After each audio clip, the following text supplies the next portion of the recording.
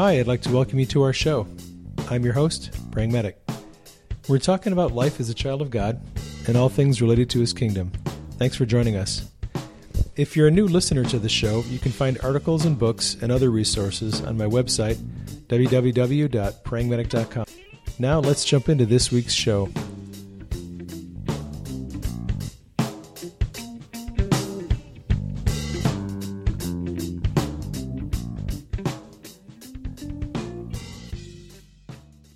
How many of you have never heard of me before? I have no idea who I am.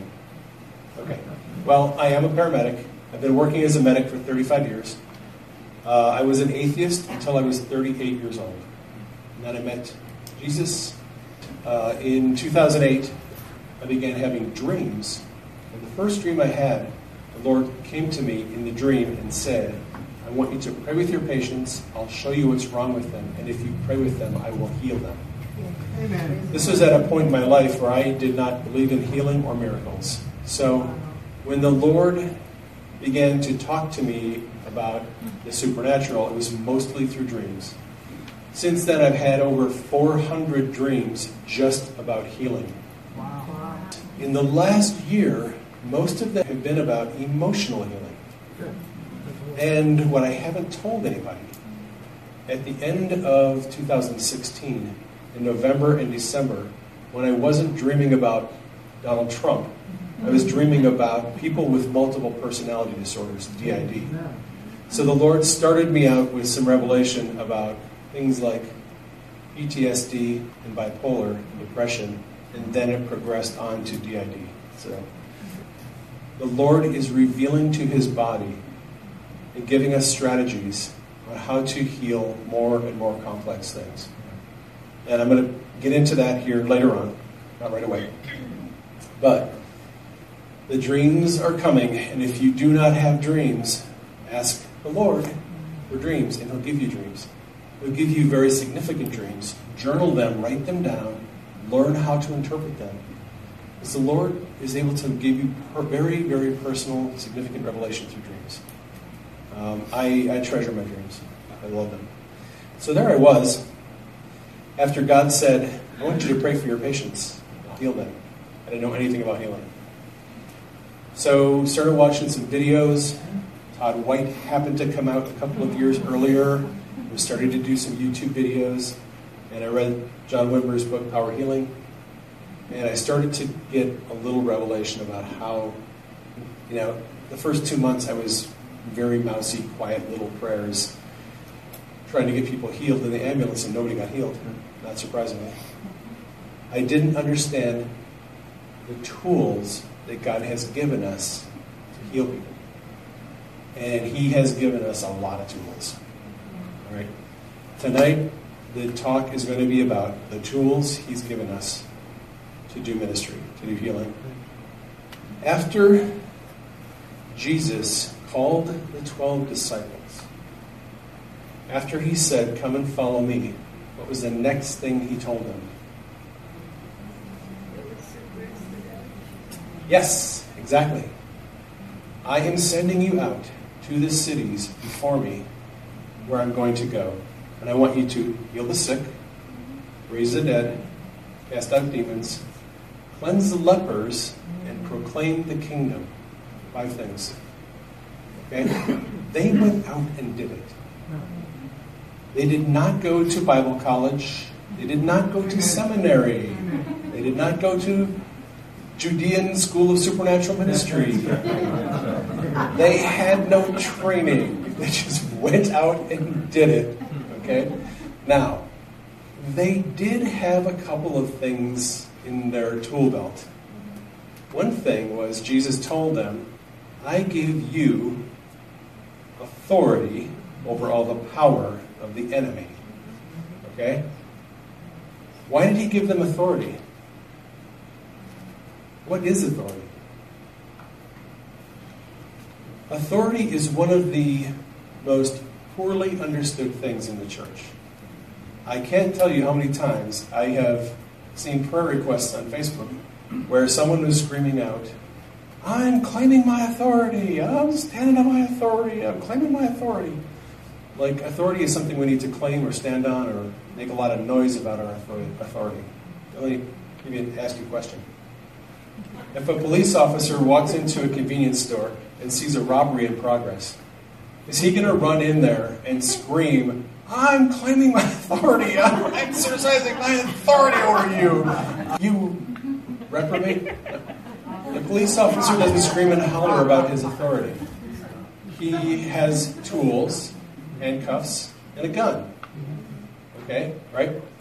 He has a handcuff if he wants to apprehend the suspect, not the victim. He has a phone to call the paramedic for the victim.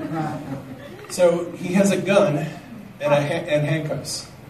He can use lethal force or non-lethal force, right? How does he know which one to use?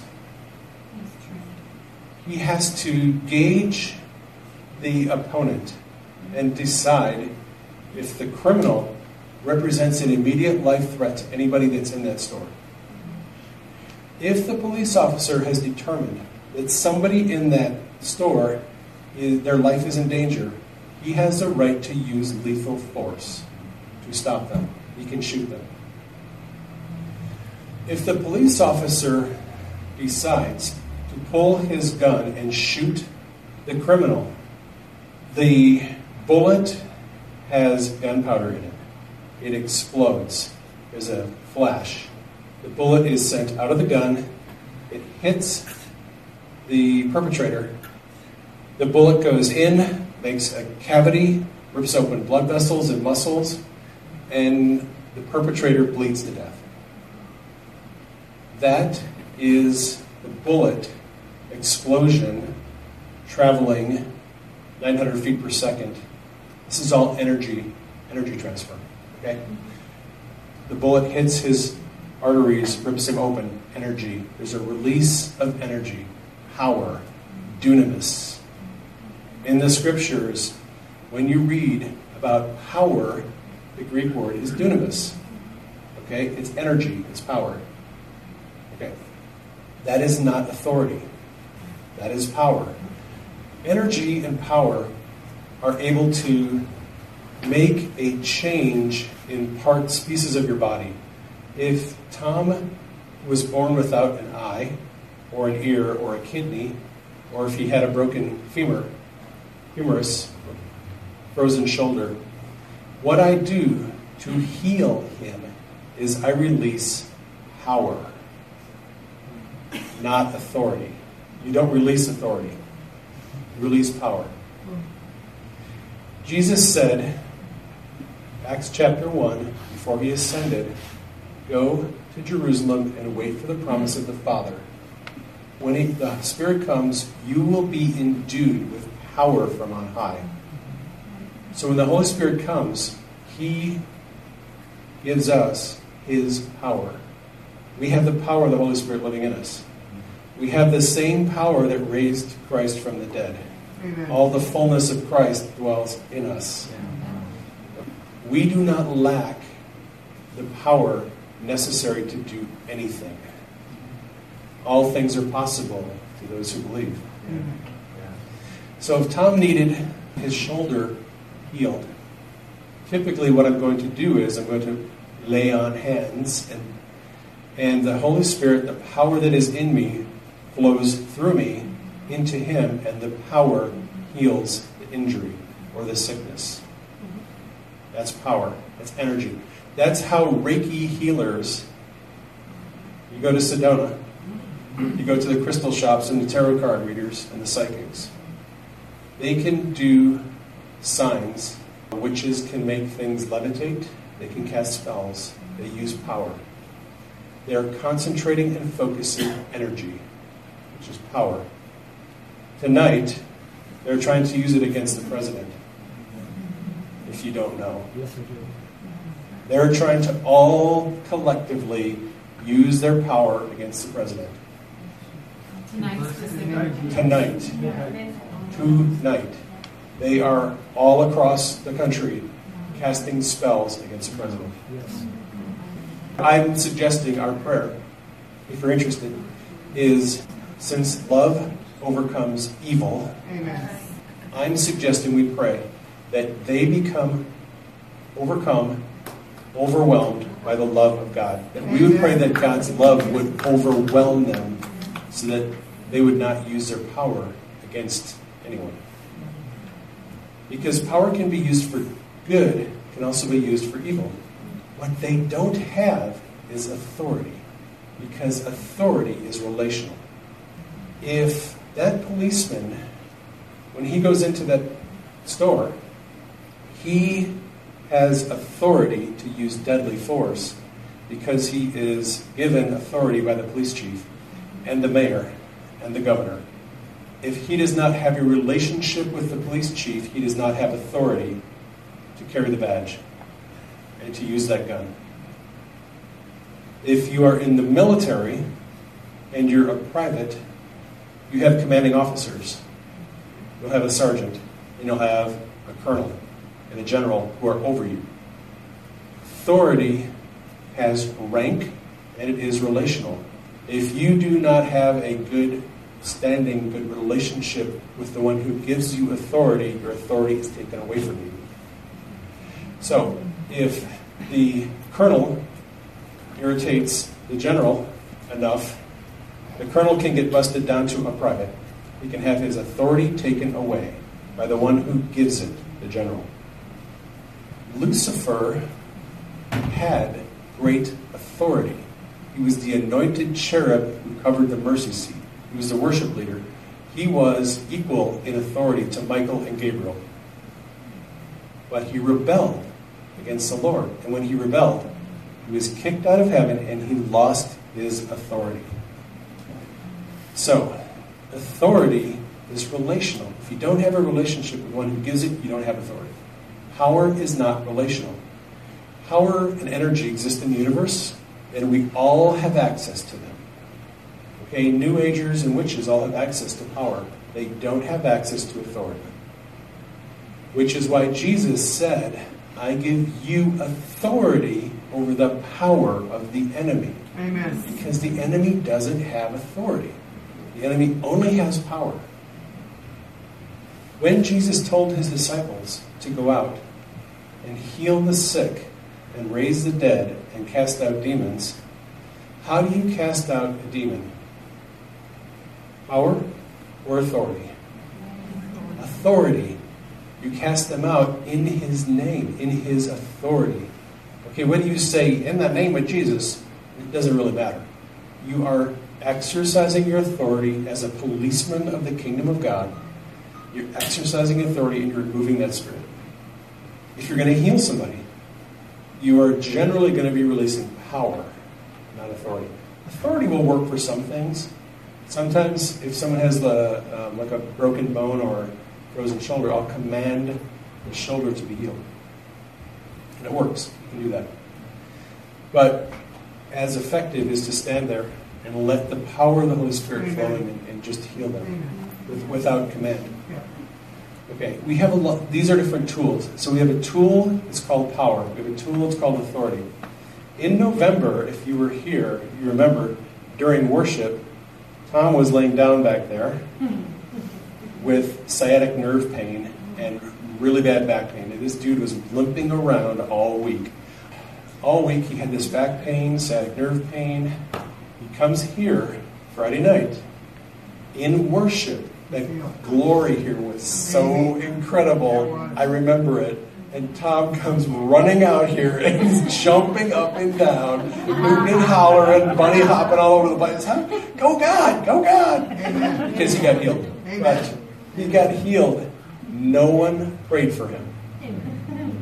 No one prayed for him. He got healed in the glory. God's presence can heal us. Which is why, when I pray for people to be healed, I always ask God to bring his presence. Because sometimes they get healed without you having to pray at all. And I'll tell you what, that is the easiest way to get someone healed. So I wrote this book, Divine Healing Made Simple, and it's all about healing. I have a chapter in there on how God's glory heals people. a chapter on power and authority, chapters on how to raise the dead, deliverance, all that. Does anybody want it? There, fast hands. That hand went up fast. So, I have seen many people healed in God's presence. We are carriers of His presence. The Lord does not dwell in temples made of hands. He dwells in us, right? Amen. And we can release His presence.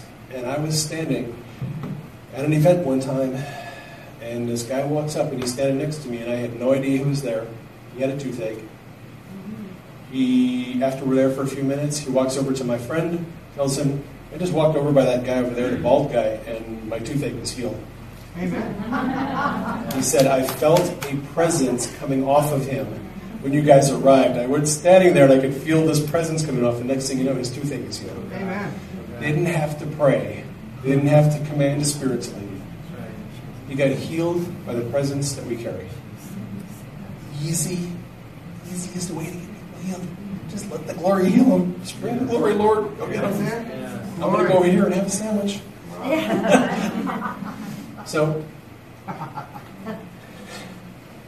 if you learn to cooperate with God's presence, it's a really cool way to get people healed.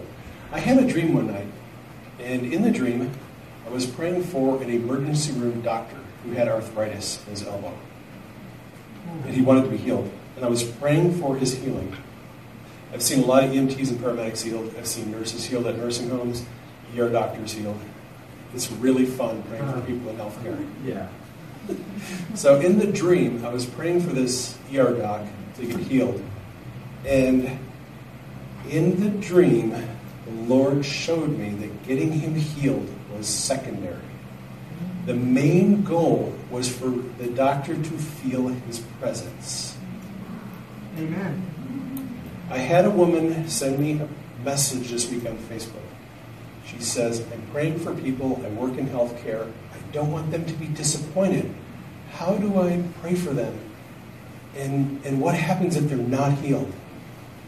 And I said, okay, well, just think about this. What if they feel God's presence? What if they feel His glory? What if they feel His peace? And what if they know that He's real and their thing isn't healed? And she goes, that's brilliant. Because people always feel God's presence when I pray for them. I'm like, okay, so what's wrong with that? Here's the thing. Holy Spirit is a big boy. Okay, He doesn't need us to do all the work. What He wants us to do is make the introduction to them so they can feel His presence and know He's real. If you want to introduce people to Jesus who don't know Jesus, introduce them to His presence. When they feel His presence, when they feel the weight of glory, when they feel the tingling, when they feel the heat, when they feel His manifest presence all over them, they're going to have a personal interaction with God they will never forget. Amen. I was praying for a dude who was in the emergency department, young guy, 30 years old, he was having a heart attack, really bad chest pain, freaking out because the doctor told him you're probably going to have either bypass surgery or stents put in. Young guy, anxious, nervous, sweating, just freaking out. Get him in the ambulance, asked him, hey dude, can I pray for you? He goes, yeah man, that'd be awesome. So I put my hand up on his chest and I commanded the pain to leave. Lord, bring your presence. Pain, I command you to go. Wobble-matic nonsense for 2 or 3 minutes. And I said, it was, man, like after 10 seconds, awesome. Why didn't you tell me? And then he goes, no, he goes, check this out. And he goes, when you started praying, as soon as you started praying, I felt this peace wash over me. Complete peace. He goes, I have no anxiety or fear at all. None. And I said, you do know that Jesus is called a Prince of Peace. Because when His presence comes, He brings peace, and you feel that peace, you feel that joy. Whether the person gets healed or not, you never really know for sure.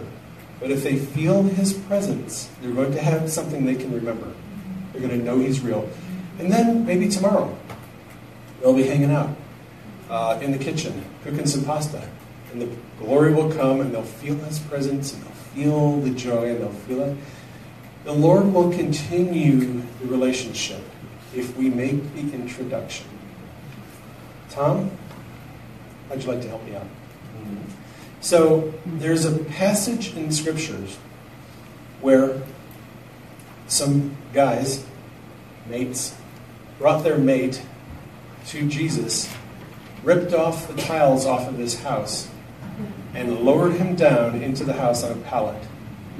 And Jesus was there with the scribes and Pharisees. And we have an interesting interaction where Jesus is revealing some principles of the kingdom. In the Luke passage where it shares the story, Okay. it says, and the presence of, or the power, oh gosh, I want to read it now. It basically says the presence of the Lord was there to heal. The presence of the Lord was there to heal.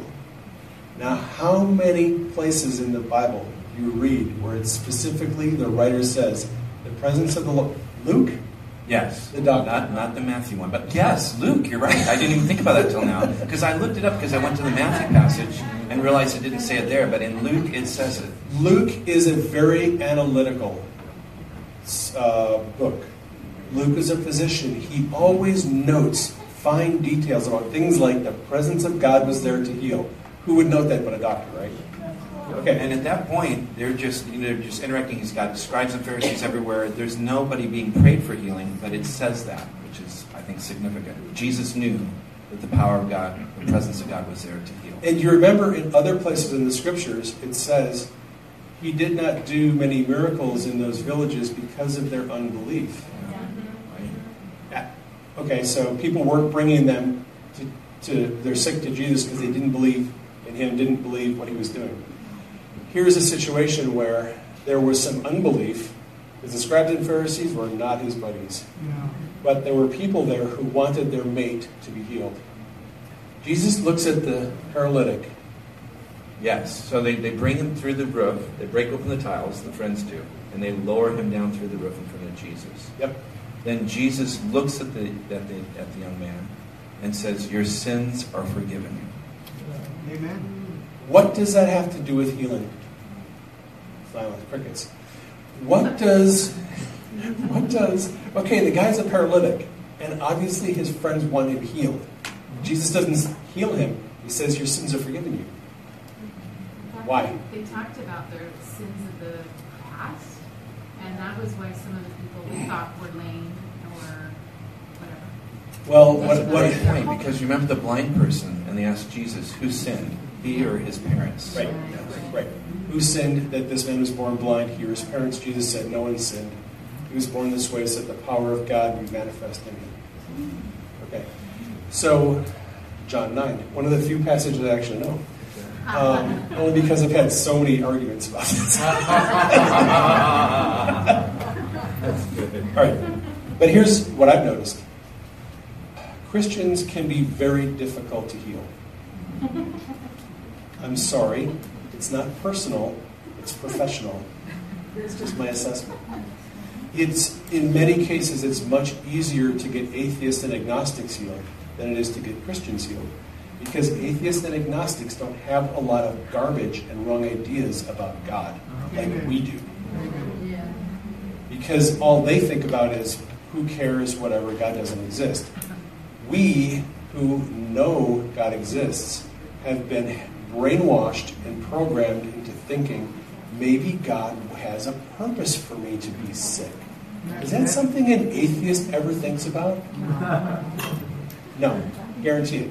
I was one. We never think about that stuff. Only Christians think about, maybe God really doesn't want me to have this job. Maybe God had a purpose for me to be beat up and sexually abused when I was a kid. Maybe God doesn't really love me like people say he does. See, we're the ones who get poisoned with a lot of bad theology. And in the first century in Judea, there was a lot of bad theology. And this paralytic had some bad theology.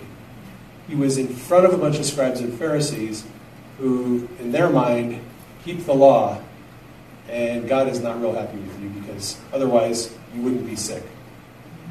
I'm guessing Jesus told him, your sins are forgiven you, because his awareness of his sins and created a wall between him and the Father. And Jesus needed to take the wall down. So Jesus said, your sins are forgiven you.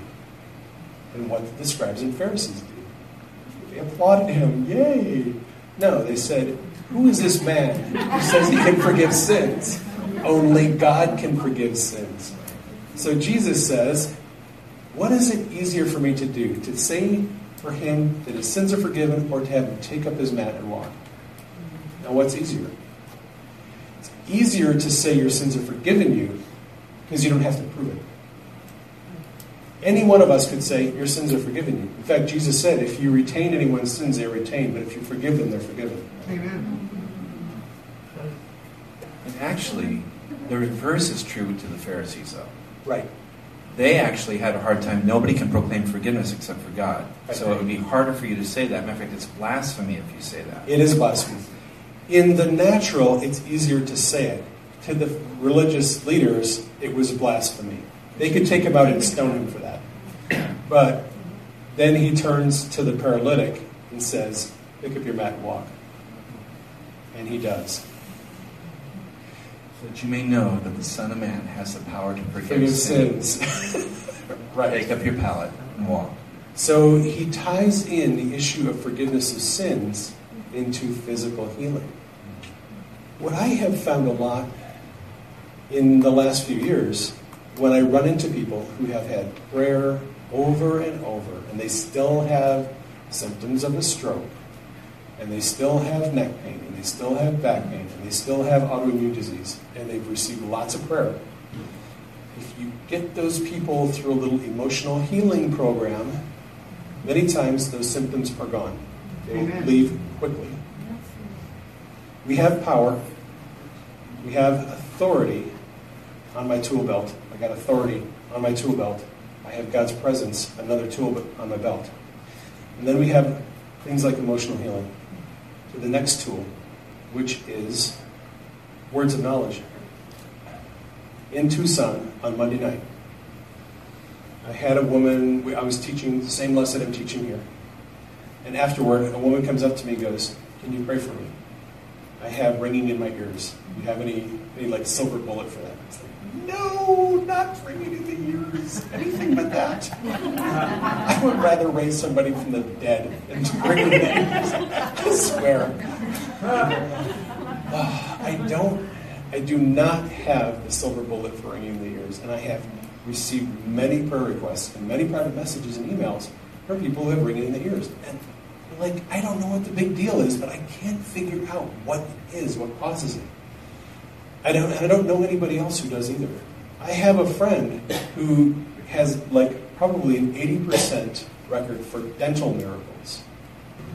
I don't know anybody who has the silver bullet for ringing in the ears.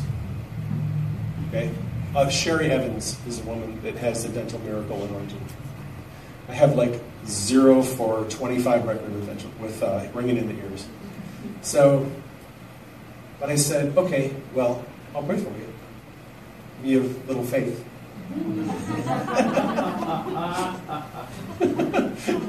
So I'll pray for you anyway. So she's standing there in front of me, and I close my eyes. And I'm no joke. I see this thing. Like, in my mind, I see an image of her. And I see this thing that looks like a cholla branch. It's got spikes all over it, and it's stuck right on top of her head. She says, no joke, I said, what do you feel right now? She goes, I feel like there's something stuck on the top of my head. Like it's poking in right there. This is too good. It's so easy if you ask the Holy Spirit to show you what's going on, right? So I did a prophetic act, and I'm taking this off of your head. Okay, that's all I did. She goes, oh my gosh, I can't believe you did. What did you do? She goes, I feel like there's cold air rushing inside of my head right now. Like you ripped open something. There's cold air rushing in. And the ringing is gone. Okay? I was like, really? It's that simple? By the way, so demonic devices. If you want a really interesting book, if you want to develop your ability to see in the Spirit, I would recommend getting the book The Veil by Blake Healy. If you want to see what's possible with seeing in the Spirit, it's a great book. I have a friend, Matt Evans, who has a very acute ability to see in the Spirit. He sees demonic devices on people everywhere he goes. He's like Blake. Yeah, he will see booby traps. He will see bombs strapped to people. He sees chains hanging off of people. He will see spears and knives impaled in people. He will see metal bands that are around their head. And when he's doing ministry, he removes demonic devices. So he cuts off the metal bands, and he removes the booby traps, and he pulls out the spears, and then does healing prayer to get those people healed. If you have received a lot of prayer for healing and haven't been healed, you may have a demonic device that's been attached to you that you don't know about. You need someone who has an ability to see that thing and remove it. And it's just a simple prophetic act. And it works. But you have to see. Jesus said, the Son can do nothing of himself, but only what he sees the Father doing. Right? Right. How did Jesus manage to get all these people healed? All these people raised from the dead? Kicking out demons left and right. Because he knew what the Father was doing. He knew who, he knew how. He was in constant communication with the Father. Father was telling him, this time we're going to do it this way. So he sees the blind man on the side of the road, and he walks over, and he says, Father, what are we doing this time? And the Father says, grab some dirt, spit in it, make some mud, stick it in his eyes. And Jesus is like, are you sure about that? Because that's really weird. Father says, trust me, that's what we're doing this time. So he makes the mud, puts it in the blind man's eye, then says, go wash. And his sight is restored. If Jesus would have done it any other way, it wouldn't have worked. Because he said, the Son can do nothing of himself. Only what he sees the Father doing. If I tried to get that woman healed of the ringing in her ears any other way except what the Father was showing me, it wouldn't have worked. You have to do what the Father is showing you. That's the way to do it.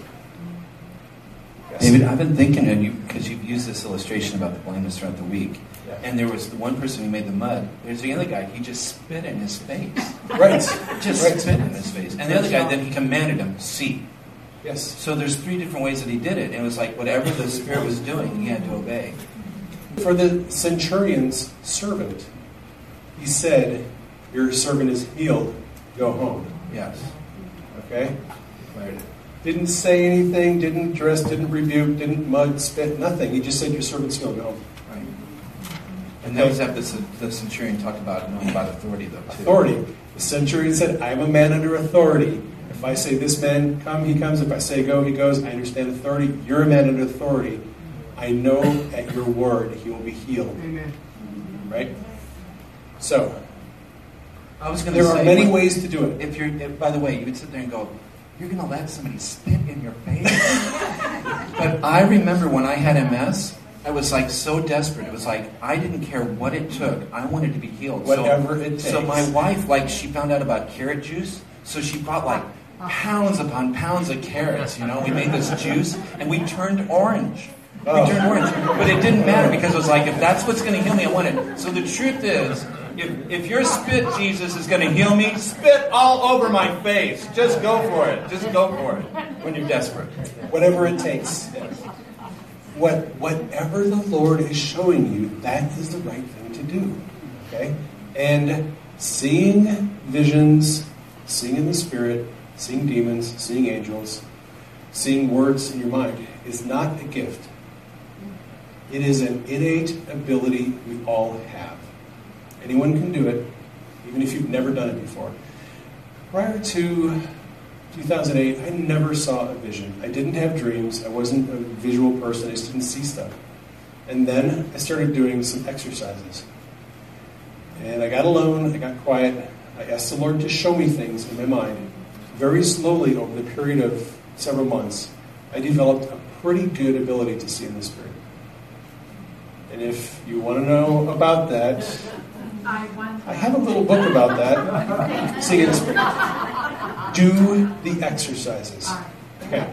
The people who give me feedback on the books have said 75% of the most important stuff is doing the exercises. If you don't do the exercises, it's not going to benefit you. If you do the exercises, you will start to see in the Spirit. Okay? So, another tool in the tool belt is seeing in the Spirit, getting visual revelation from the Holy Spirit about what He wants us to see. There's another tool, hearing God's voice. I am probably a better seer right now than I am a hearer. I hear God's voice, but I don't hear an audible voice. When I close my eyes, I almost always see something in front of me. There's always some visual stuff going on in the spirit world. In a sense, seeing visions is hearing God's voice. It's a way He communicates to us. But He also communicates through the still small voice. And some people are very acute at their ability to hear what God is saying.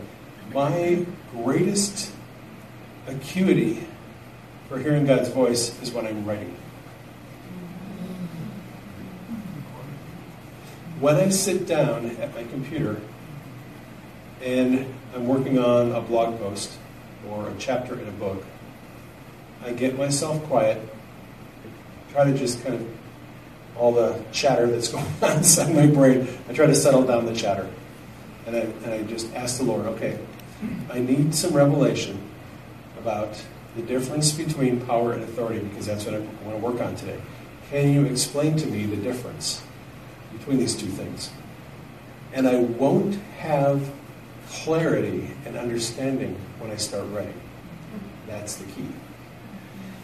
I have some presuppositions and some ideas and some things that people have taught me, but I don't have clarity on it.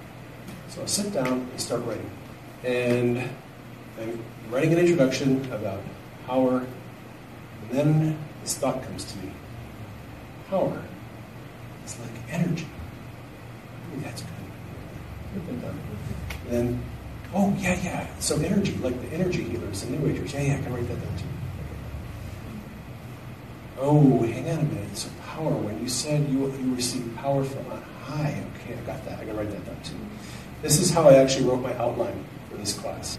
The Lord gave me little thoughts. Now, when you're in this process of hearing God's voice, it's easy to think, oh, I just figured this out. I'm pretty smart.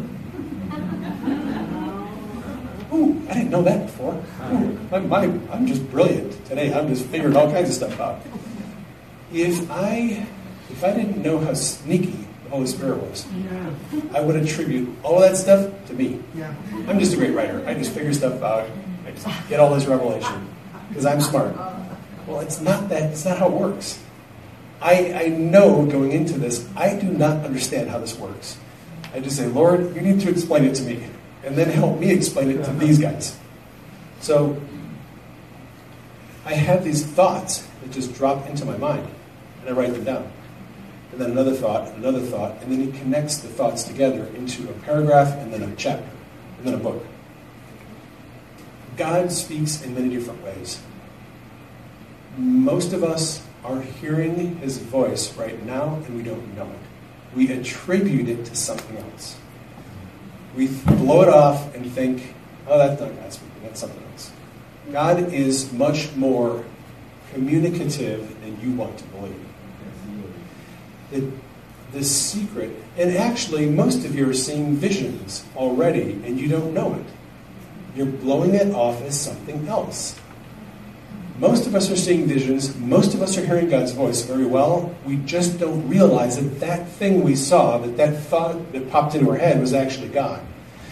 The key is to understand it, is to filter and understand that these are the ways that he's speaking to us already, and not attributing it to something else, not blowing it off.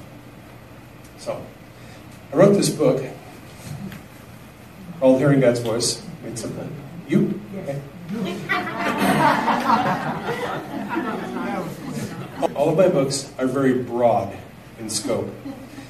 In this book, I talk about how God speaks through art, through music, through film, through circumstances of our life, through our conscience, through the weather, through people that we know. This book talks about the many, many different ways in which God communicates to us and we're not aware of. Amen. Okay? So just let me know. Here we go. If I'm praying for Tom to be healed, he's my dummy tonight, and I have still not healed, I'm looking with my eyes closed. It's easier for me to see with my eyes closed. You can do it with your eyes open. It's easier for me to do it with my eyes closed. It doesn't matter. And whether you see a vision as an open-eyed vision, in your mind, it doesn't matter. The revelation is the same. So don't get too freaked out about that. If I am not particularly seeing anything in my field of vision, I can ask the Lord, I can quiet myself down and try to hear what he's saying. And if I hear something like Freemasonry or witchcraft, that's kind of important to know. Yeah. Because now we're talking about something that I may have to do some work in his generational line, or I may even take him to the court of heaven. Hearing God's voice and hearing that revelation that is important. So hearing God's voice is another tool. Most of us are familiar with one or two tools.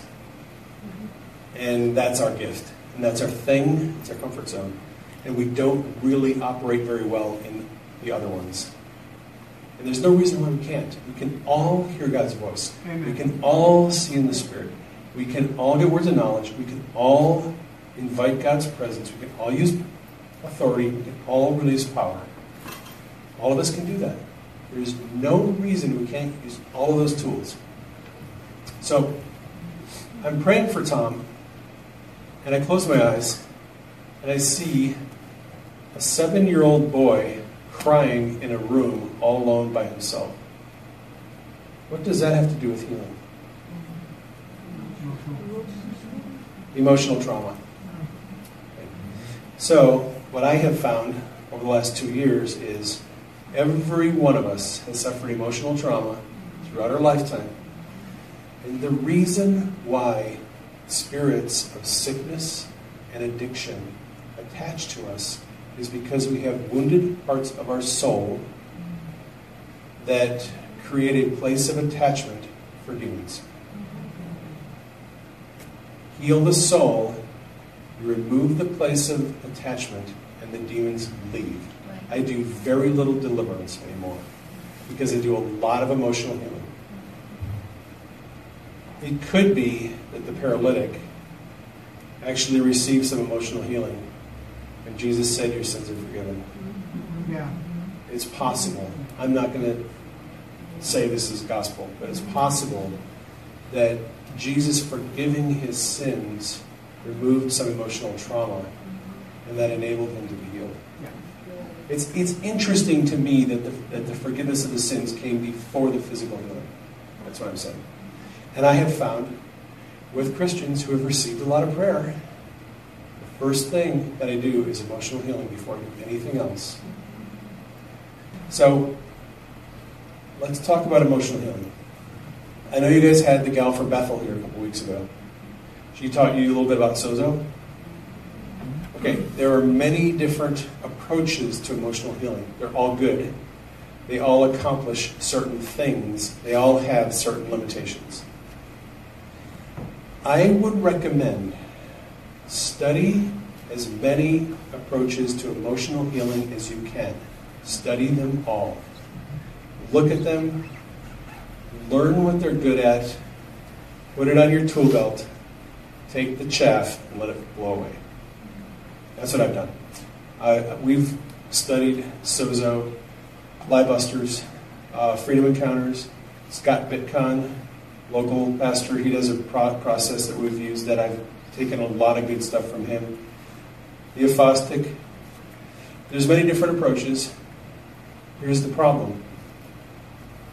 If you have 2 hours to do a sozo session, that's great. I was transporting people in my ambulance from local hospitals to local psychiatric facilities, and I had 20 minutes. Can't do a sozo session in 20 minutes. And sozo is limited in that it doesn't really get at the roots of altars and fragments, fragmented parts of the soul and emotional trauma. It does some other things, but it doesn't do that. So, when I say fragments and altars, imagine your soul being a t-shirt. You have one soul with one t-shirt. Imagine that time when your father yelled at you and called you an idiot when you were 4 years old. Taking a piece of that t-shirt and ripping it off and dropping it on the floor. And then that time when your boyfriend told you you're a worthless whore and I don't ever want to see you again. You rip off another piece of this t-shirt and throw it on the floor. And then that time when your boss said, you're an absolutely worthless employee, I don't ever want to see you here again, you're gone. Rip off another piece and throw it on the floor. And then that time when your pastor said, whatever your pastor said, rip off another piece and throw it on the floor. And then the time, and then the other time, and then the other time. So what you have by the time you're about 30 or 40 years old is your soul is a pile of broken fragments on the floor, which is why your emotions are a wreck, and you're defensive, and you're angry, and you're afraid to commit to relationships, and you're afraid of taking that new job, and you don't want to go up in front of people and speak, and you don't want to do this, and you're afraid of that, because all your life you've been beat down and told you were no good. And you have all this emotional trauma that has never been healed. And until you get that stuff healed, you are never going to be a whole person who walks in joy. After 35 years of transporting psychiatric patients in the ambulance, I finally asked the Lord, how do we get these people healed? I can see neck pain healed, I've seen tumors healed, I've seen blind eyes open, I've seen back pain healed. What about PTSD, depression, bipolar, etc.?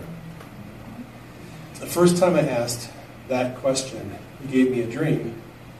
And in the dream, he said, mental illness is healed through love. Amen. Anyone want to explain exactly how that works? Because I had no clue. I thought it was nice to be a great t-shirt. Bumper sticker. But there's got to be a little more to it than that. What does that look like? God is our Father. How many of you have fathers that were just awesome? Oh, 1, 2 hands. 3 hands. Okay. Right, so most of us had really not that great fathers. God gave us fathers. His intent was for them to display the kind of strength and love and compassion and affirmation that He wants to show us. But our earthly fathers usually don't quite measure up to that. Unless they're really awesome. My dad was pretty dang good. He wasn't perfect, but he was pretty good. My brothers, oh boy, no. My brothers are actually the source of most of my emotional trauma. My dad was amazing. My brothers just kicked my butt every day. So, no, I was the middle. We have 8 boys in my family, and I was 4th. So it was a brawl every day of my life, especially as a teenager. And now that we're speaking about that, so because my older brothers were beating me up every day as a teenager when I came home from school, every day I knew I was going to get my butt kicked when I got home. Day after day, week after week, I would come home from high school knowing my older brother was going to pummel me into a bloody pulp. Every day. They were there. Eventually, my older brother got kicked out of the house. My dad told him to stop beating me up. And he didn't. And he got kicked out of the house. So a few years ago, I was at work, and I started having these feelings of anger. And I'm normally a pretty relaxed guy. Pretty chill. Things don't really bother me all that much. But at work, every little thing was making me angry. Every little thing. My partner would not fill up the oxygen bottle after the end of a call. I would just lose it. I'd get so angry. And he would, not do this. I would get so angry. He wouldn't do the blood pressure the right way. I'd get so angry. It was just triggering anger over everything. And this went on for months. I mean, this was going on for like 3 or 4 months. I don't know why I let it go on that long. But it was driving me crazy. So finally, one day I called up Matt Evans, my friend. And Matt, I am losing it, buddy. We got to do emotional healing. So Matt and I went through this emotional healing thing. On the phone, about 2 hours. We dealt with my anger. We found lots and lots and lots of little parts of my soul, fragments, we call them. The difference between fragments and altars is not all that important right now. Think of parts of your soul that don't have a unique personality as fragments. If a part of your soul has a unique personality all its own, it's probably an altar. And then you're moving toward the spectrum of dissociative identity disorder, multiple personalities. Okay? It's a spectrum. So I went through this emotional healing process with Matt, and I got healed. The next day, I went to work, and I ran into a woman who was in the emergency department because she pushed her husband out in front of a transit bus and tried to kill him. Wow. So she had homicidal thoughts. So I go to the hospital and I'm reading her chart. The social workers do an evaluation before they commit you for mental health treatment. And I saw that she was raped when she was a teenager. She told the social worker that in the intake interview. So I was like, okay, that's probably important. So I get in the ambulance and we're transporting her to the psychiatric facility for intake. And I told her about a 3-minute version of my emotional healing from the day before. And I said, do you want him to die? And she knew who I was talking about. I didn't even tell her what it was referenced to. I just said, do you want him to die? And she goes, I don't want him to die, I just want him to go away. And I said, you're angry. Okay, you tried to push your husband out in front of a transit bus. The time before that, when she was admitted to the emergency department, she tried to stab him with a knife. And the time before that, she punched a hole through the wall in their apartment. So she was triggering anger and trying to kill her husband. And I said, I understand anger. And I just got healed of it. Would you like to be healed? And she said, yes. And I said, okay. We're going to be there in about 8 minutes. I got to do this real fast. Okay? And I already did vital signs. I'm writing my chart. I gave her my testimony. So I said, okay, let's try this. Repeat after me. And if you're taking notes, write this down. I already knew what her emotion was. It was anger. She told me that. She told me that if she was suffering from anger, the first thing you need to do is identify the emotion, not why. When you're doing this with people, if they start to tell you, I feel anger because my mother, you don't understand how evil she is, and none of that matters. Doesn't matter. The why does not matter. All we're trying to do is identify the emotion that they're feeling now. Not when it happened, now. If they say, oh, well, when I was that young, I think I was feeling... That doesn't matter. What you're trying to identify is how they feel right now. So she said, yes, lots and lots of anger. And I said, okay, say this after me. Jesus, I ask you to take the feeling of anger from me. And she said that. I said, Jesus, I ask you to heal the wound in my soul. And she said that. And I said, say, I receive your healing. And she said that. Then I asked her to think again about the time she was raped by this guy. And I said, what do you feel? She said, nothing. Amen. Nothing at all. So all I do is ask them what emotion they're feeling. Jesus, take the emotion from me. Heal the wound in my soul. I receive your healing. It's that simple. Wow. It's that simple. She felt no emotions at all after doing that process. Amen. Nothing. And what I've done this with hundreds of people since then. The emotions don't come back. Ever. They're healed. Now, if she had a similar event and she had the same emotion attached to that event, she'll feel anger from that event. If you get that event healed, then she won't feel anger from that. 50% of the time, the person will feel an emotion, and you'll go through this process one time, and all of the emotions will be gone. The other 50%, with the other 50% of people, and I don't really know why this is, it's a little more common with women than with men. With men, most of them will go through one little cycle of this, and then all the emotions are gone. With women, it tends to be, okay, now the anger is gone, but I feel hopeless. So, what I'll say is, repeat after me. Jesus, I ask you to take the feeling of hopelessness from me. I ask you to heal the wound in my soul. I receive your healing. And they'll say that. And then I'll say, okay, now let's bring that event back up again. And what emotion do you feel? And then they'll say, shame. Okay? So I go through it again. Repeat after me. Jesus, take the feeling of shame. Heal the wound in my soul. I receive your healing. With these people who don't get completely healed the first time, usually 3 or 4 times through, all the emotions will be dealt with. And then you'll go through it. You say, okay, now what do you feel? And they'll say, I don't really feel anything. Or they'll say, I feel peace. Or they'll say, I can look at it kind of like it happened to somebody else. Like an objective third person. And then you say, can you forgive them?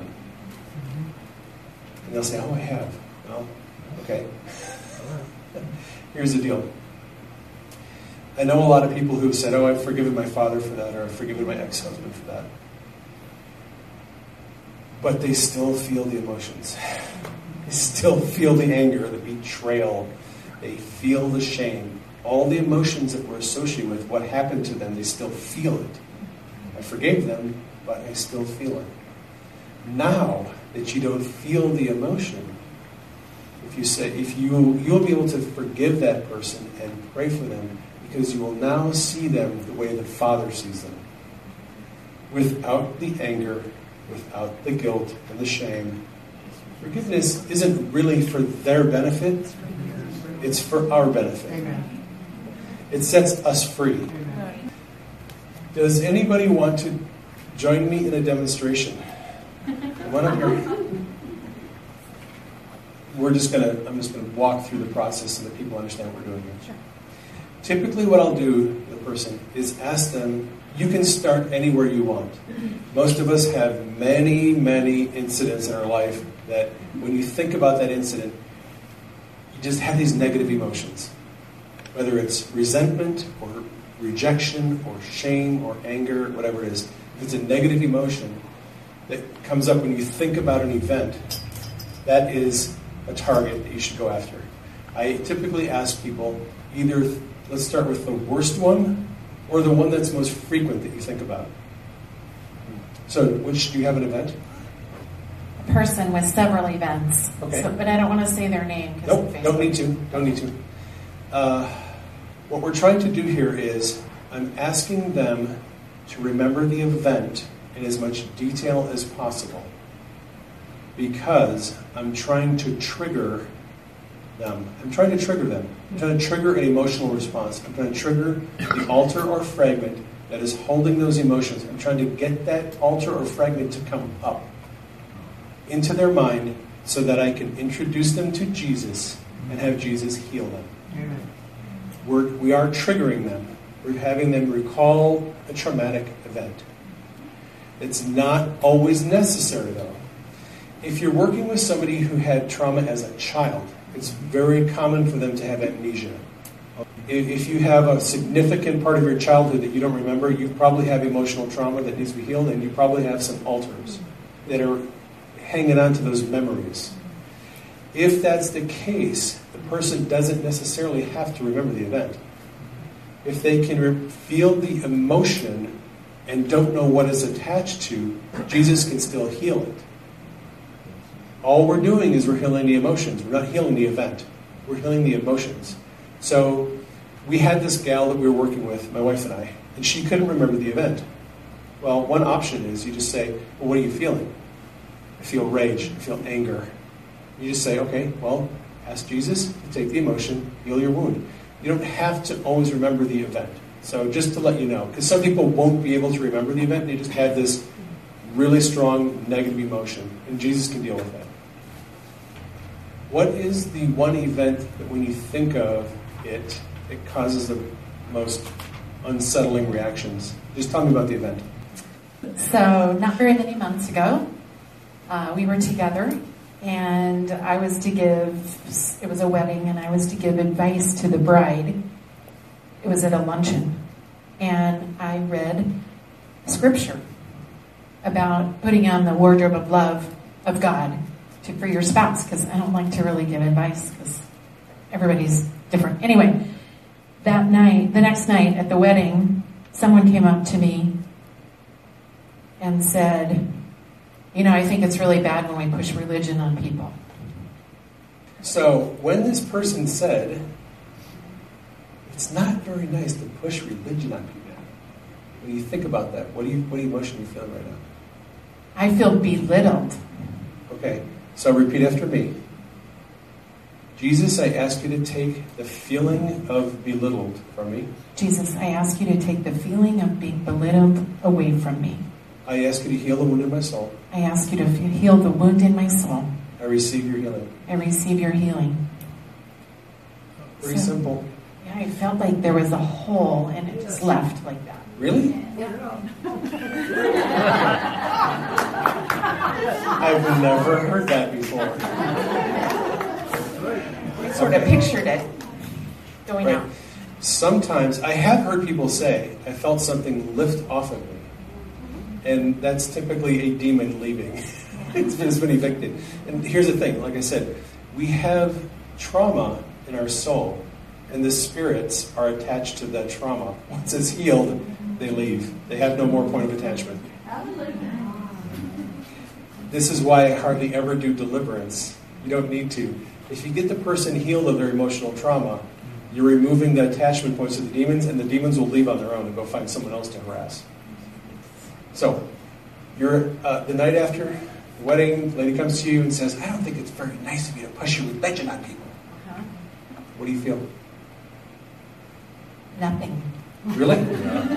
Offense? Anger? No. Nothing. Not at all. Okay. So it's that simple.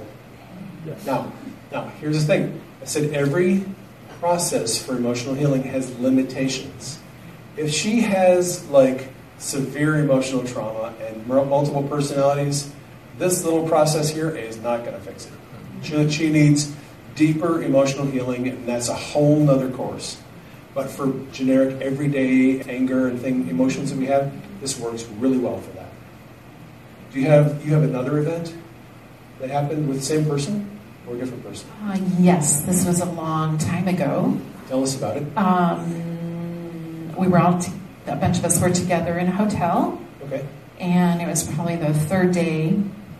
And this person was not staying in my room. My husband and I were staying in my room, and our kids. But for some reason, we ended up together in this room without our spouses, which happens, this is how it happens, without the spouse. So they came up to me, and I don't remember exactly what was said, but it was something they would have never said in front of other people, ever. But she put me down again. So again, I felt very small. You feel small, belittled? Yes. Jesus, Jesus, I ask you to take the feeling of being belittled away from me. I ask you to take the feeling of being belittled away from me. I ask you to heal the wound in my soul. I ask you to heal the wound in my I soul. receive your healing. I receive your healing. I didn't feel that this time. It's okay. Okay. So, squirrel!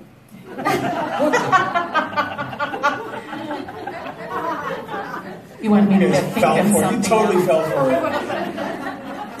All right. What I will sometimes do, it's not important, but I'll sometimes give them 20, 30 seconds time, just distraction, to let them reset their emotions, and then we're going to go back at this again. That's all that was. Squirrel. Shiny thing. What was that? All right. So you're in the hotel. Husbands are gone. Right. She takes the opportunity How did you know it to was come. she? Because you said. Oh, I did. She said she put me down. I wasn't sure until you said she put me down. I was like, oh, okay. So we're dealing with them. Yeah.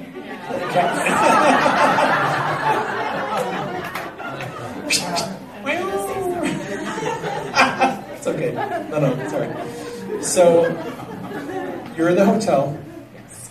and husbands are gone. Right. She takes the opportunity. She comes at you again, puts you down. Yes. As you think about that, what are you feeling now? Now I'm feeling anger. Okay. So repeat after me. Jesus, Jesus, I ask you to take the feeling of I ask you anger. to take the feeling of anger. I ask you to heal the wound in my soul. I ask you to heal the wound in my soul. I receive your healing. I receive your healing. That time I felt it go. You felt it leave. Yeah. Hallelujah. Okay. That's cool. Amen.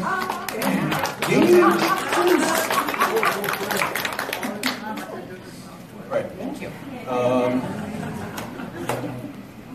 This process is designed so that you can do it yourself. Amen. You do not need someone else to help you do this. Okay?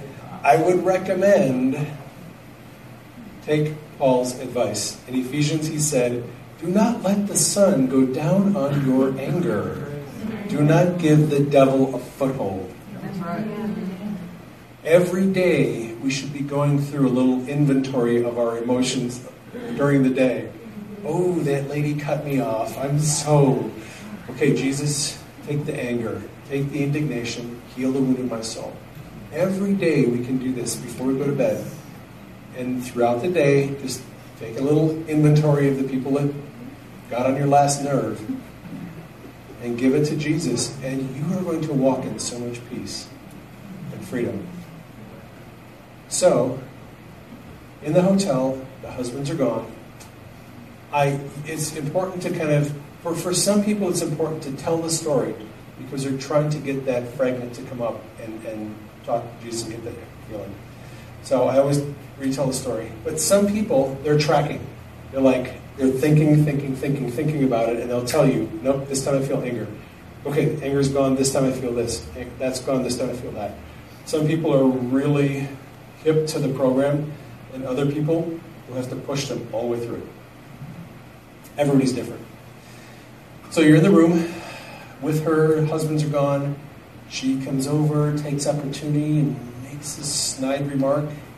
And how do you feel now? I don't feel anything Nothing at all. Very Okay. peaceful. So that's it. Jesus comes in, he heals the wound.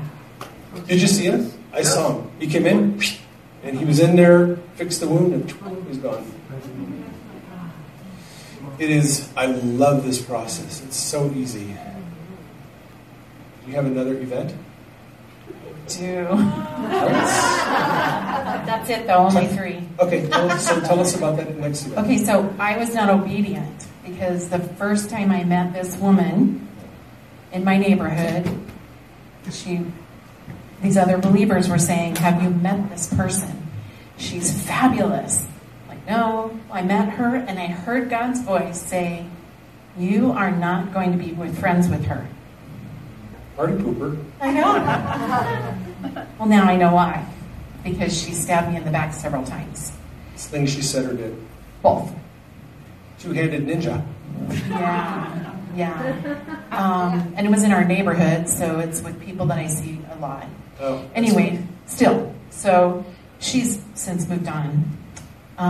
So when you think about this woman stabbing you in the back, and the things that she said and the things that she did, and she was in your neighborhood, and everybody loved her, how do you feel? They're stabbed in the back. I feel like Betrayed? Betrayed. That's a great word. Yes. Okay. I don't always help people with words, but I think she was going to figure it out eventually. If some people will feel this emotion, and they won't even be able to put a word on it. They'll say, I just feel this, I don't know what it is. I'll say, repeat after me. Jesus, take this feeling of from me. You know, what am I saying? Here's the thing. This is not an English test, okay? You don't have to spell it correctly. You don't have to say it correctly. Jesus knows what the emotion is. He'll have a name for it. All you have to do is identify, this is what I'm feeling, Jesus. Take this away from me. I don't want it anymore. Okay? Whether you have the right word for it or not doesn't matter. It's not a technical thing. Okay? So, where the heck were we? I get so distracted. I was betrayed. Who's throwing shiny things at me? Knock it off. All right. Did we go through did you ask Jesus? Okay. Jesus, I ask you to take the feeling of betrayal. Jesus, I ask you to take the feeling of betrayal. Heal the wound in my soul. Heal the wound in my soul. I receive your healing. I receive your healing. No. Didn't feel any. Okay. So, you have this lady who's in your neighborhood, and everyone says, oh, she's so wonderful. You're going to love her. She's a good person. She stabs you in the back. As you think about her stabbing you in the back, what do you feel? It's not so much what I'm feeling, it's I'm seeing her doing it several times. Oh. And her hair is kind of going like this. I will warn you. Sorry. Or do you see in the spirit? Okay. If you have a person who is able to see very well, sometimes they will actually see themselves at the time the event is happening. It's not uncommon for people to see themselves as a child going through the abuse. When the person says, I see this child, I see this little boy, I see this little girl, then is a time to have Jesus meet with them. Always, always, always do this with Jesus. Do not try to do this stuff without him. It doesn't go good. But if you get Jesus into the picture, he will then talk to the wounded child. And you will basically be talking to the person and say, what is the child saying? And they will usually hear what the child is saying if they're saying anything. And then you can say, what is Jesus saying? If they're able to see the interaction, Jesus is going to do things. He will show them things. Many times the person who is wounded, Jesus will be with them and he'll be holding them or crying with them or consoling them as they're going through the traumatic event. And you can say, what is Jesus doing? What is he saying? And many times the fact that he's there with them and they feel and see and know that he was there with them through the trauma, that will heal the emotion. That will heal the trauma. So, just to let you know, the person who you're doing this with may start to see the event. If they see themselves in the event, ask if Jesus is there. Now, So while you were talking, I asked Jesus, where was he during this time? Where she was stabbing me in the back. Right. And he was standing back to back with me, like protecting me. Oh, I got your back. Yeah. I got you. Oh. Nice. Nice. Okay. So, Jesus, I thank you for having my back. I thank you for having my back. I ask you to take away this feeling like I'm being stabbed. I ask you to take away this feeling I'm being stabbed. Heal the trauma. Heal the trauma. Heal the wound in my soul. Heal the wound in my soul. I receive your healing. I receive your healing. Sometimes I will have the person ask Jesus to give them the opposite feeling of what they're feeling. It's an extra credit. And it works. So if the person is feeling anger, sometimes I will say, just ask Jesus to give you peace. And he'll do that. If they're feeling shame, I will say, ask Jesus to give you honor. And he'll do that. Because the Bible says he gives us the oil of joy for mourning. He takes our mourning and gives us joy. He takes our sadness. He takes our anger. He gives us peace. If we feel unworthy, he gives us righteousness and worthiness. He can give us what we're not feeling. So, there's this lady that everyone in the neighborhood says they're going to love her. She's awesome. She's great. And you find out that she is a backstabber. As you think about her backstabbing you, what do you feel now? You know what? I just turn and walk away. Turn and walk away. There you go. I think you're probably healed of all that. That's great. Amen. Is that simple? Thank you. Yes. Thank you so much. Give that a time. The only people I have not been able to get healed with this process is about 3 people that I ran into. I couldn't actually get them to go through the sales funnel. They were not going to go through. Denise and I had this woman over to our house, and she really needed some healing. And we started to walk her through the process, and I said, okay, tell me about the most painful event that you had with your mom. It was all with her mom. Her mom was abusive. She said, well, there was just one time she was yelling and screaming at me and my sisters, and she was carrying on and calling us names. And I said, okay, what emotion are you feeling? She said, I am so angry at her. And I said, okay, so here's what I want you to do. Repeat after me. Say, Jesus, I ask you to take the feeling of anger. She goes, and I wasn't just angry. I was so indignant. And she is such a rotten person. She should be here instead of me. She's the one who needs healing. I'm okay. She's the one, I've forgiven her. But you don't understand how bad she is. She did that for 2 hours. We tried. I said, look, okay, here, let me explain the process. You cannot rant and rave about your mom. This is not about her. This is about you. And I need you to just give the emotion to Jesus. So I would say, let's talk about your mom. She goes, and another thing. She screwed me over this one time. I was going to write a book, and she was sabotaging the whole thing. And she had all these men over, and she would not talk about. She couldn't take the emotions and give them to Jesus. Wow. Here's why.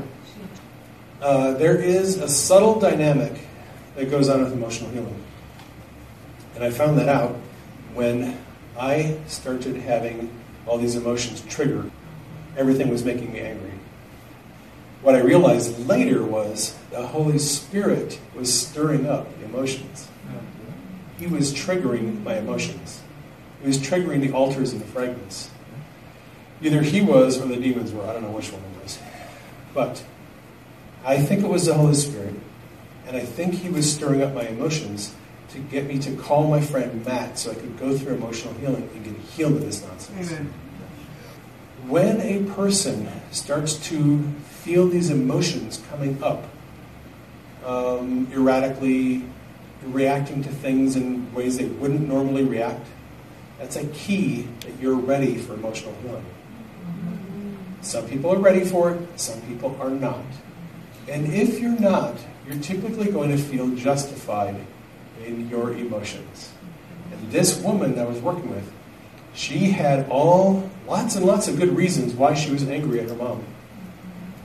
She was horrible. I have a right to feel that way. She was mean to us. I have a right to be offended.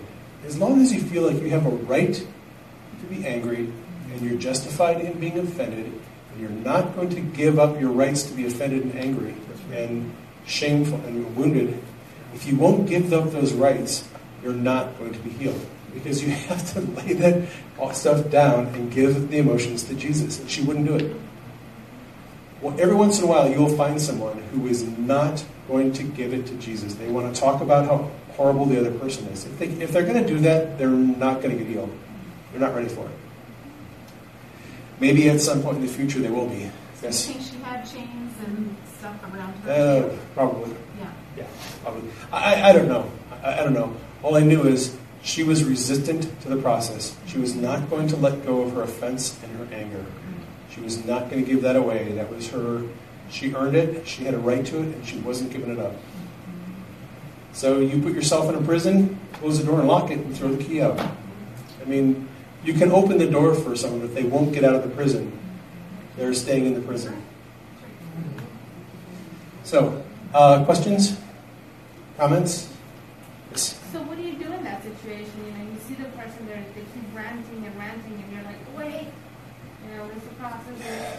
So what do you do? I mean, do you continue to stay there for the 2 hours? Or do That was the first time I ran into somebody like that. you cut it? Like, I didn't know what I was getting into. The reason I'm telling you that is you are going to run into people occasionally.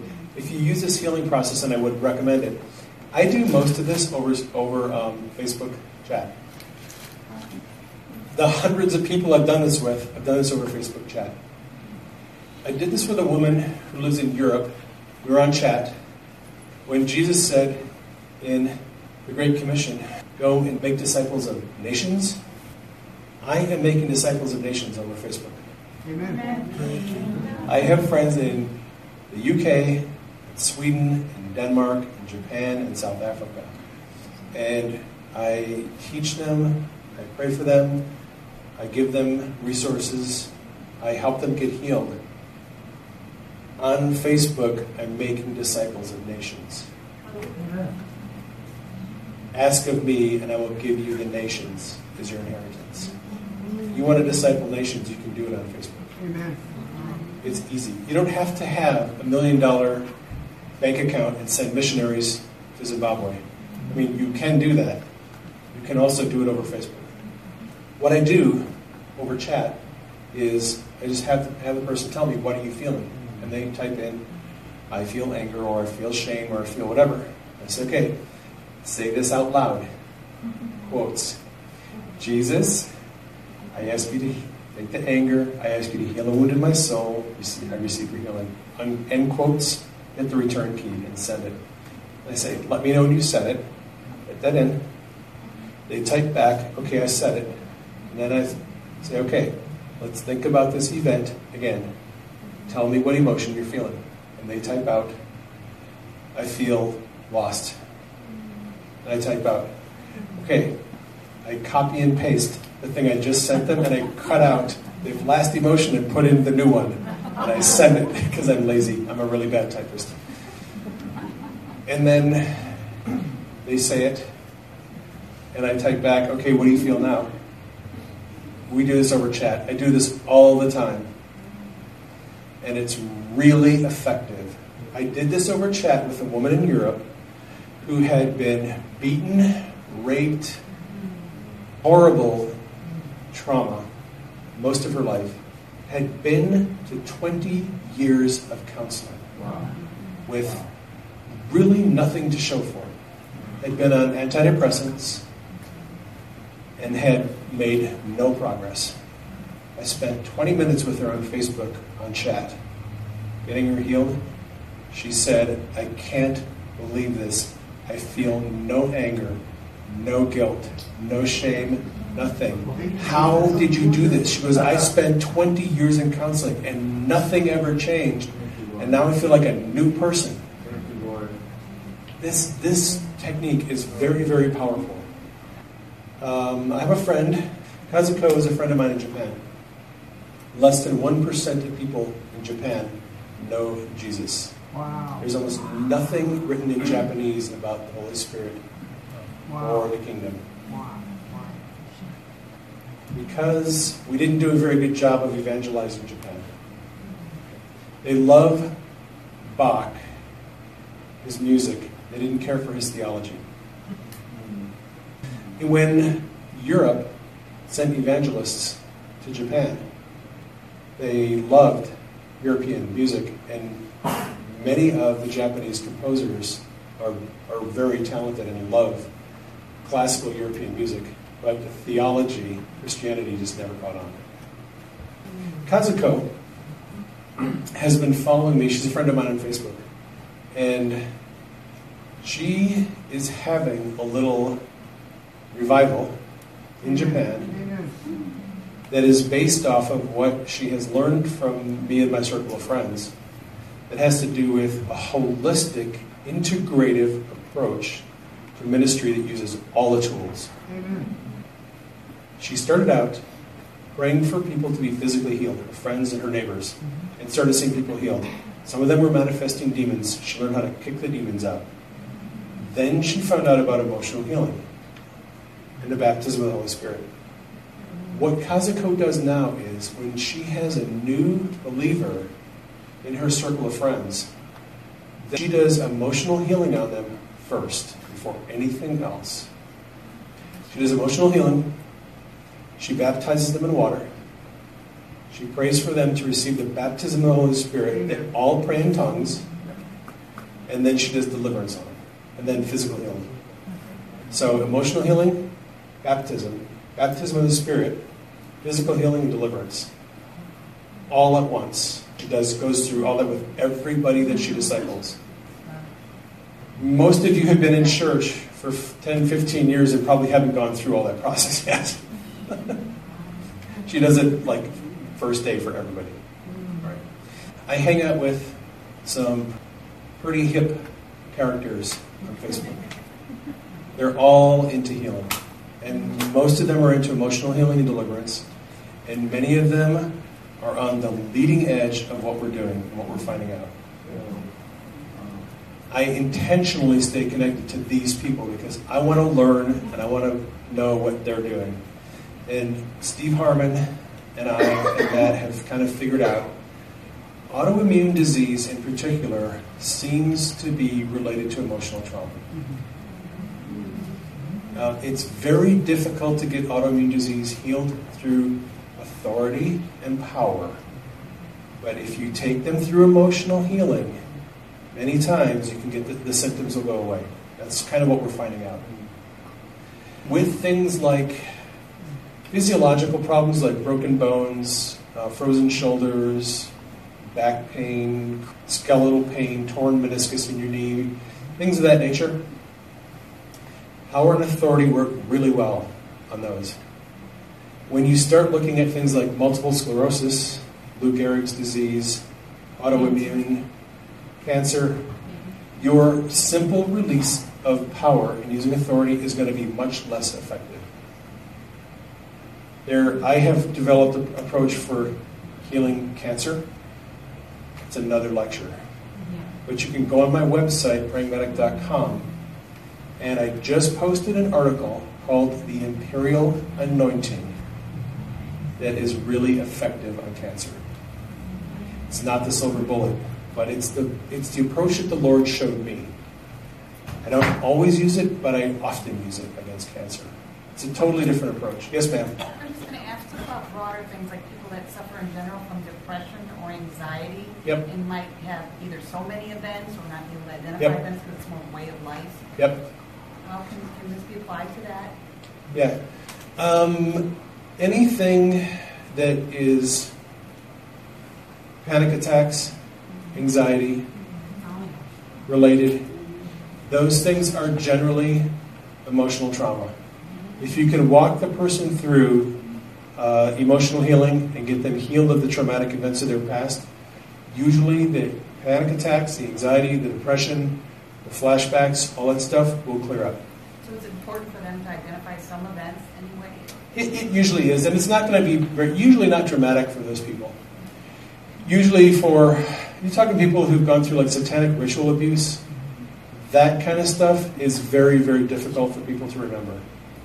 But for most people who have average garden variety emotional trauma, it's not usually that difficult for them to remember this stuff. It's not usually that painful. But if it is, and if they're resistant to recalling the specific events, not a big deal. All you can just say is just tell me the emotion that you're feeling and just work with the emotion. So if they're feeling depressed overall and they're likely to address depression? If they're feeling depressed, okay, depression is kind of a nebulous term. Right. So there's hopelessness. That's an emotion. Despair. Grief. Many times it's caused by the death of a loved one, so they're feeling grief. If you can identify specific emotions that go with the overall depression and work on one emotion at a time, that will help. I've heard too that depression can be anger turned inward. Oh, yeah. Yeah. So if you can key into that too, where they're angry at themselves, or there's shame and guilt and they're putting it on themselves. Yep. Had a question here, and then you... Here, I'm going to give you guys... Sure. You were talking about fragments, and you gave a visual example of it. What do you mean by altars? So the word alter is a shortened term for alternate personality. When you start looking into the clinical diagnosis of multiple personality disorder or dissociative identity disorder, you're talking about people whose souls have been compartmentalized and fragmented, and they actually have different personalities. So if you've read the book Sybil, or know about it, okay, she had like 16 personalities, I think, and they're all different. And there's actually a Showtime show on, I think, about that woman who's got all those different personalities. That's what we're talking. An alter is an alternate personality, completely different lifestyle, different worldview, different religion. There can be very night and day from the core of their personality. That's what alters are. Yes, sir. Okay, my question is, I had a stroke. Yep. But my stroke is a little different than most. There's 4 kinds of drugs for a stroke, right? First one didn't work. Second I was dead. Third time I was dead. And then this doctor went through your crowing, all of him, boom, right? Okay. Told me I'd never be able to talk again. Yep. I couldn't write it all. I couldn't read it all. To teach myself that, you have to rewire your brain, right? Right. But I have a hole there. I saw my year ago, I put a brain scan. There's a hole in my brain. Okay. So how do you heal that? That would be however the Holy Spirit tells you. And I'm not saying that to be flippant, but I would assume that would be a creative miracle. Yes, which is another tool in your belt. You want to tell the story? Yep. You tell the So, story. I was in Colombia, and there was a lady who brought her son and specifically wanted me to pray for him. And he was about 4 or 5 years old. He walked like this. His legs were all inward like this. He's holding on to the hand of his mom. That's all he can do. And so she asked me to pray. And so I'm with Randy Clark. Life is good, man. You bet we can do this. Miracles are happening. Yeah, right. So I set the kid up on top of the stage, and I began to pray over his legs. And I'm somebody who feels, so I felt heat in my hands and tingling. I went, oh, good, presence of God is there in my hands. I will pray and put my hands on him, and I'm praying for him and praying for him. So I thought, okay, I'm feeling release, I'm feeling power, so let's see what happens. So I put him back down again, and sure enough, he's just stumbling again. He can't do it. So I put him back up. This time I asked the Lord. Ask the Lord, hey, what should we do this time? I said, Lord, why didn't that work? Because I felt power and presence. What do I do here? And the Lord speaks to my heart, and he says, he doesn't need a healing. He needs a creative miracle. He needs his bones to be reconstructed the way that I originally designed them to be. You need to reconstruct the bones in his body. He needs a reconstructive miracle. Now, when the Lord speaks something like that to you, it's funny. The light went off, and I went, oh, well, you can do that. Okay, well, then let's do that. Okay. And so I come back around, and then all of a sudden, I'm also a feeler. I feel people's symptoms, and I could feel the pain in my arches. I could just feel this excruciating pain of walking, the years of doing this. So I put my hand under his arches, and I speak life and healing into the arches. Then I feel the pain in the ankles, and so I take his ankles, and I start speaking life and healing, and I reconstruct the bones in the ankles and the bones in the feet. And I come back up, and I feel the pain here. So I speak life there, and I reconstruct the bones and the tibia and all that stuff, whatever that is, and I'm just speaking into it. And then I can feel the pain in the knees. Oh gosh, years of walking, I can feel it. So I speak to the knees, I speak life, and I reconstruct the bones, and I put all that together and reconstruct it. And so I pick him up, and I put him down, and he goes like this, and he goes like this, and then this light bulb goes off in his head, and he thought, what if I go like this? And I go like this, and then he ran. And we were at this meeting, and the people parted like a sea. And he runs to the end of this sanctuary, and he runs to the end, and he looks at me, and he's like, "What do I do now?" And I said, "Come back over here again." And just this joy that's on his face. He comes up to me, and he goes, "What do I do now? Do it again, do it again." But what was big was the Lord saying that it was a reconstructed miracle. And then, of course, if that's something he wants to do, they say, "Okay, we can do that." Yep. So Denise, my wife over here, has had gluten intolerance for years. And she's received prayer from a lot of people. Now, she used to have a frozen shoulder. She got healed of that. She used to have herniated discs in her back. She got healed of that. Now she's got gluten intolerance. So we're going to get her healed of that. One night, a few months ago, I got real serious with the Lord. And I said, I am sick and tired of this. What are we missing? What have I not tried? What is the key to get her healed? That night, I had a dream. In the dream, I have this device in my hand that rearranges DNA. And I would hit this thing, and it would rearrange the DNA into a different combination. And I would look at it, and I could tell it was not the right combination. So I rearranged DNA again, and I looked again, and it was not the right combination. I knew in the dream it was the wrong combination. Rearranged the DNA again, did it again. And then I did it one time, and I looked at it, and I could tell it was the right combination. I had the right combination of DNA. I took the device, and I gave it to somebody else, and they did the same thing, and they got the same results. They got the right combination of DNA. So the Lord was telling me in this dream, she needs her DNA reconstructed. There's a way to do it. I haven't figured it out yet. But there is a way to do it. So I am now asking the Lord, okay, how do we reconstruct her DNA? He told me there's a way to do it. I have not yet. So I'm going to continue to ask the Holy Spirit, give us understanding how this works. This is on the leading edge of where we're going. I mean, the Lord is giving us more tools. We just have to work with them and keep asking. So the thing is, I don't know exactly how to get that hole in your brain filled. Could be a creative miracle, could be power, could be DNA. I'm not sure. I don't know. I haven't asked the Lord. But if we ask the Lord for things like this, He will give us the answers. Yes. Can you help me? Yes. Sure. Hang on. And I think there's one more tool for a belt that I haven't even thought of until right now. Okay. Don't always feel like just because you prayed once, you're done. That's right. There was one time, another healing with a blind guy. Jesus says, "What do you see?" And he says, "I see men walking like trees." And so Jesus prayed again, prayed a second time. Right. If Jesus had to pray 2 times, then I, being where I'm at, I just might have to pray 3 times. And I don't know what it is about 3. There's something about 3. And also, there was one time God had me press through for 8. And when I did it the 8th time, I got healed.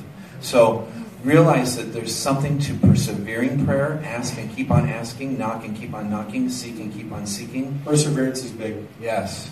And so just because you prayed once and didn't see an instant thing, and that's one thing I'm seeing in Christianity, in our Christian world now that we're starting to see some results with our healing, is we want the microwave thing. And we think if it's not a microwave done, that it's not valid. But another thing is to ask them about their pain levels. If it goes from an 8 down to a 5, rejoice. Woo! That's great. Because what they tend to do is, oh man, it's just a 5. And you go, no, that's great. We went from an 8 to a 5. Let's pray again. Let's do it again. Woo! I like to say, gee, if just Jesus healed you a little bit, let's pray for a lot of it. You know, let's go for the whole thing. Let's go for it all. Let's do it all. And so I try to encourage them with that and get them back onto, well, gee, you're feeling better. What's funny is some people will go from an 8 down to a 5 and they'll go, well, I can live with that. Thank you very much. And it's like, no, let me pray. We just brought the pain down. Let's go for the whole thing. And they become content with that. It's like, oh, no, don't be content. God just gave you a degree of healing. You didn't have that before. I didn't give you an Advil. Let's go for the whole thing. Also, if you pray for somebody and they don't feel like they're healed right away, don't worry. Many times it'll take them 10 or 15 or 20 minutes to realize they're healed. Or the next morning they'll wake up. Or the next morning they'll wake up. That's pretty common. We have some more questions, so sit tight. Yes, ma'am? I don't really have a question, but when he was talking about having a hole in in his brain. Yep. I could see a skull, like, when the medical examiner examines, somebody that's passed away, and Yep. they see that hole there, then they know that that's where the trauma happened. So we're going to have you pray over him. Yes, absolutely. Really? Yes. You got a word of knowledge. Because you got a word of knowledge. Yep. It was like a trauma, Yep. Like, So you're going to go pray over him. Yeah. Question? Yes, I have a question. When we were talking about the different manifestations of needing healing, my question is the autism spectrum. How is it healed? Now, many say it's demonic, many say it's a blessing, many say accepted. What tools should I use? Prayer. I know of now about 5 people that have been healed of autism. Wow. Wonderful. That's what happens when you hang out with a community of healers. You get to hear testimonies. Interesting thing about autism, I think 3 of the 5 testimonies that I know of were progressive. So the person was diagnosed with autism when they were 3 or 4, and they prayed. Mom was praying and praying and praying and praying and praying. And the kid would go to the neurologist year after year after year. And each time they went in, they would slightly change the diagnosis. The one kid that I know, when he was 17 years old, he went into his exam, and the doc said, "You have no more symptoms of autism, you're healed." Another person, almost identical, but he was 24 when he went in his last exam, and the doc said, "You seem to be normal. Autism can be healed. Sometimes it's progressive." I do know of one testimony of someone who was healed of autism fairly quickly. I don't have a silver bullet. I'm not sure. I don't understand exactly what's causing it. I do know it can be healed. I know of 4 people that have been healed of Lou Gehrig's disease. Wow. There's nothing that can't be healed. Lou Gehrig's is another one of those things where it seems like lots and lots and lots of prayer. Multiple sclerosis, same deal. Lots and lots and lots and lots of prayer. I don't have a scripture for this, but when I was healed of MS, I ran into the church and I'm jumping up and down. The guys are saying, "Tom, you shouldn't do that." And I said, "I've been healed." And they said, "No, you haven't." I said, "Oh, yes, I have." 24 years. I have now without a symptom. Thank you, Lord. And so I grabbed the guys together and I said, "Let's thank the Lord. Let's just thank Him for His goodness." And as we prayed, I had a vision and I saw a dam. And it was being filled with drops of water. And he said, "Tom, these represent the prayers of the saints. Everybody's prayed for you over the last 7 years. Go back and thank each one of them because every prayer counted for your miracle today." So there's something to the collective thing of prayer. You got a question? Yeah.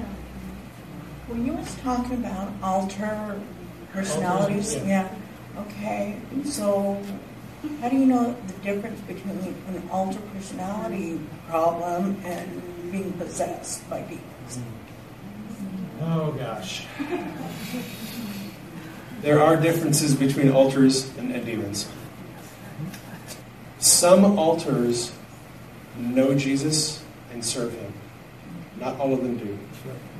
Some alters are atheistic, some are agnostic, some are witches. An alter has all of the features of a normal personality of the person. A demon is not human, doesn't have the normal personality of a human. So when a demon comes up and takes over the person, the demon will usually manifest as screaming, grunting, cursing, swearing, sometimes physical, arms flailing, legs flailing. It's a very crude manifestation, and it is usually subject to Jesus, not always. And don't ask me why. Alters have memories of the person when they were young. Alters can tell you about a lot of insights about the individual. Demons don't have any of that information.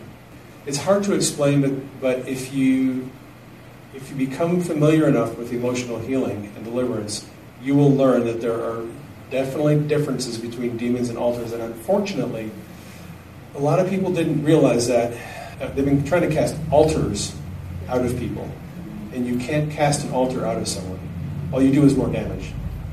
Which is why you have to be somewhat careful when you're doing this.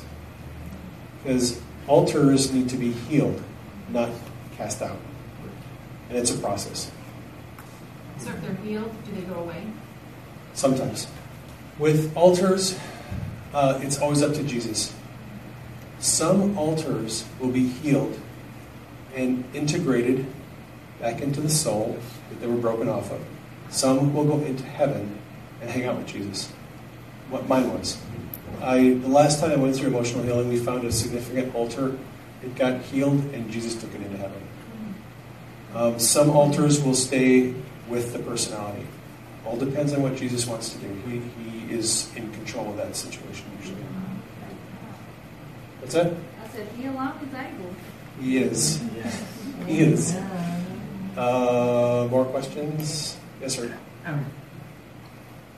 John G. Lake, he had a ministry where there was many, many healings in Spokane with his healing rooms, but in order to be one of his healing technicians, you had to be assigned to somebody, and it was through a period of time, maybe days or weeks or whatever, before some of the people were healed, but they kept praying for the people until they were healed. And when people went to him, when they went to John G. Lake's ministries, they would treat the people kind of as patients. And they'd come and, be ministered to and receive something, and then they'd come back. And they were very successful because they persevered, and people believed for their healings. One of the things about John G. Lake's healing technicians is they went into the homes of the sick. They taught them the scriptures. They discipled them. They trained them while they were praying for them. This is what Jesus did with his disciples. He said, go into the houses. Stay wherever they allow you. Eat what is put before you. Teach them, disciple them, heal the sick. They went and lived with the people they were discipling. So that they're praying, they're teaching them the Word, they're teaching them about the Holy Spirit, they're praying, they're persisting. It's a lifestyle. And when they get the people healed and discipled and trained, move on to somebody else. We're not doing that today. Yeah. We're not making disciples. Yeah. And this actually piggybacks on that. Because if you tell the person they don't have enough faith, I had people tell me that with MS.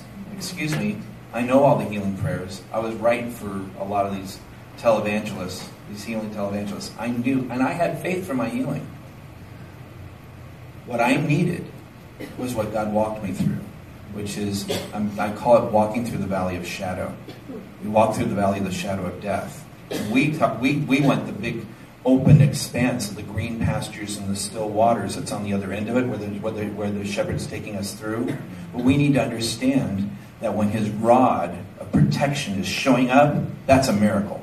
And when his staff is there and he guides us through something divine to help us through the valley of shadow as we're working through towards our healing, that's as big of a miracle as me getting the total healing. And that's going to be sharing in the next few weeks, is how to keep your eyes open for people who are walking through process, to help them to see the miracles that are there every day for them.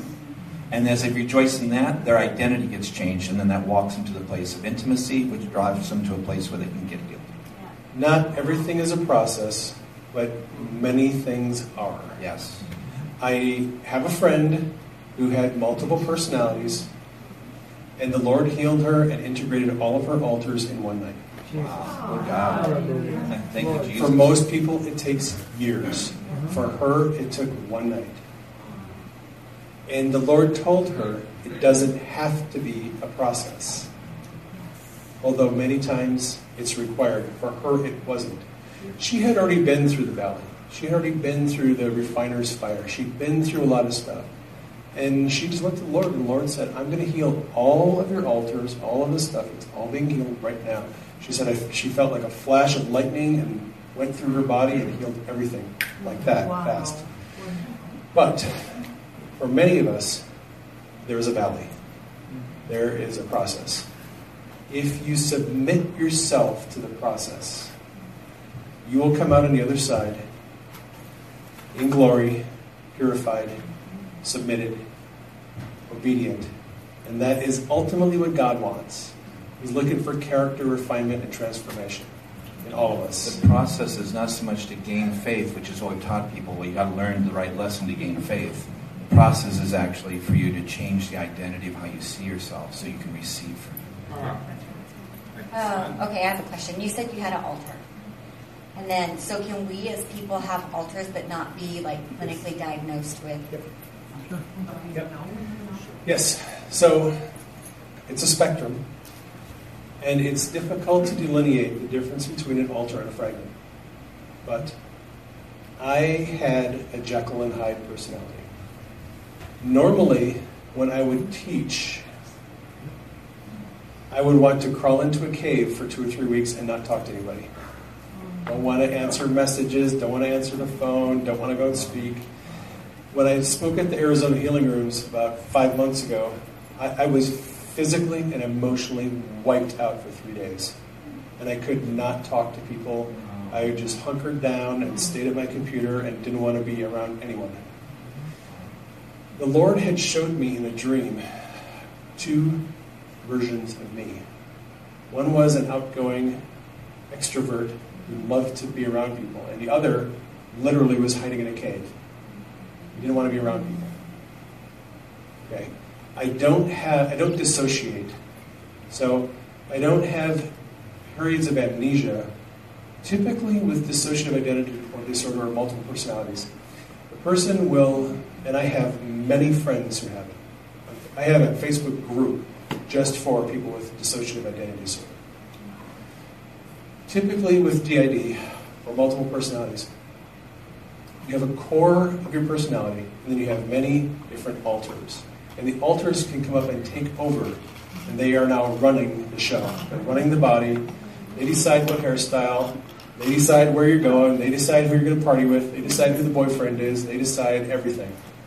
And the core of the personality is down, and the alter is up, and the alter calls the shots. So the alter will be up for a while and then go down. And then the core of the personality can take over, or another alter can take over. And with these people who have multiple personalities, you never really know who's going to be in control next. And when the alter is in control, the core of the personality is like in the back seat of the car. They're not in control, and many times they have no memory of what happened while the alter was in control. Because they have no conscious awareness of what's happening. They're in the inner world. With most people who have dissociative identity disorder, there's an inner world where the alters and fragments hang out. And the demons are there, and the angels are there, and Jesus is usually there. They're in the inner world, and that's where the alters all hang out and talk to each other. One of them at a time is in control of what's going on in the external world. That's dissociation. I had an alter that wasn't necessarily like taking over control of the car. He wasn't like kicking me out and taking the car and driving it down the road.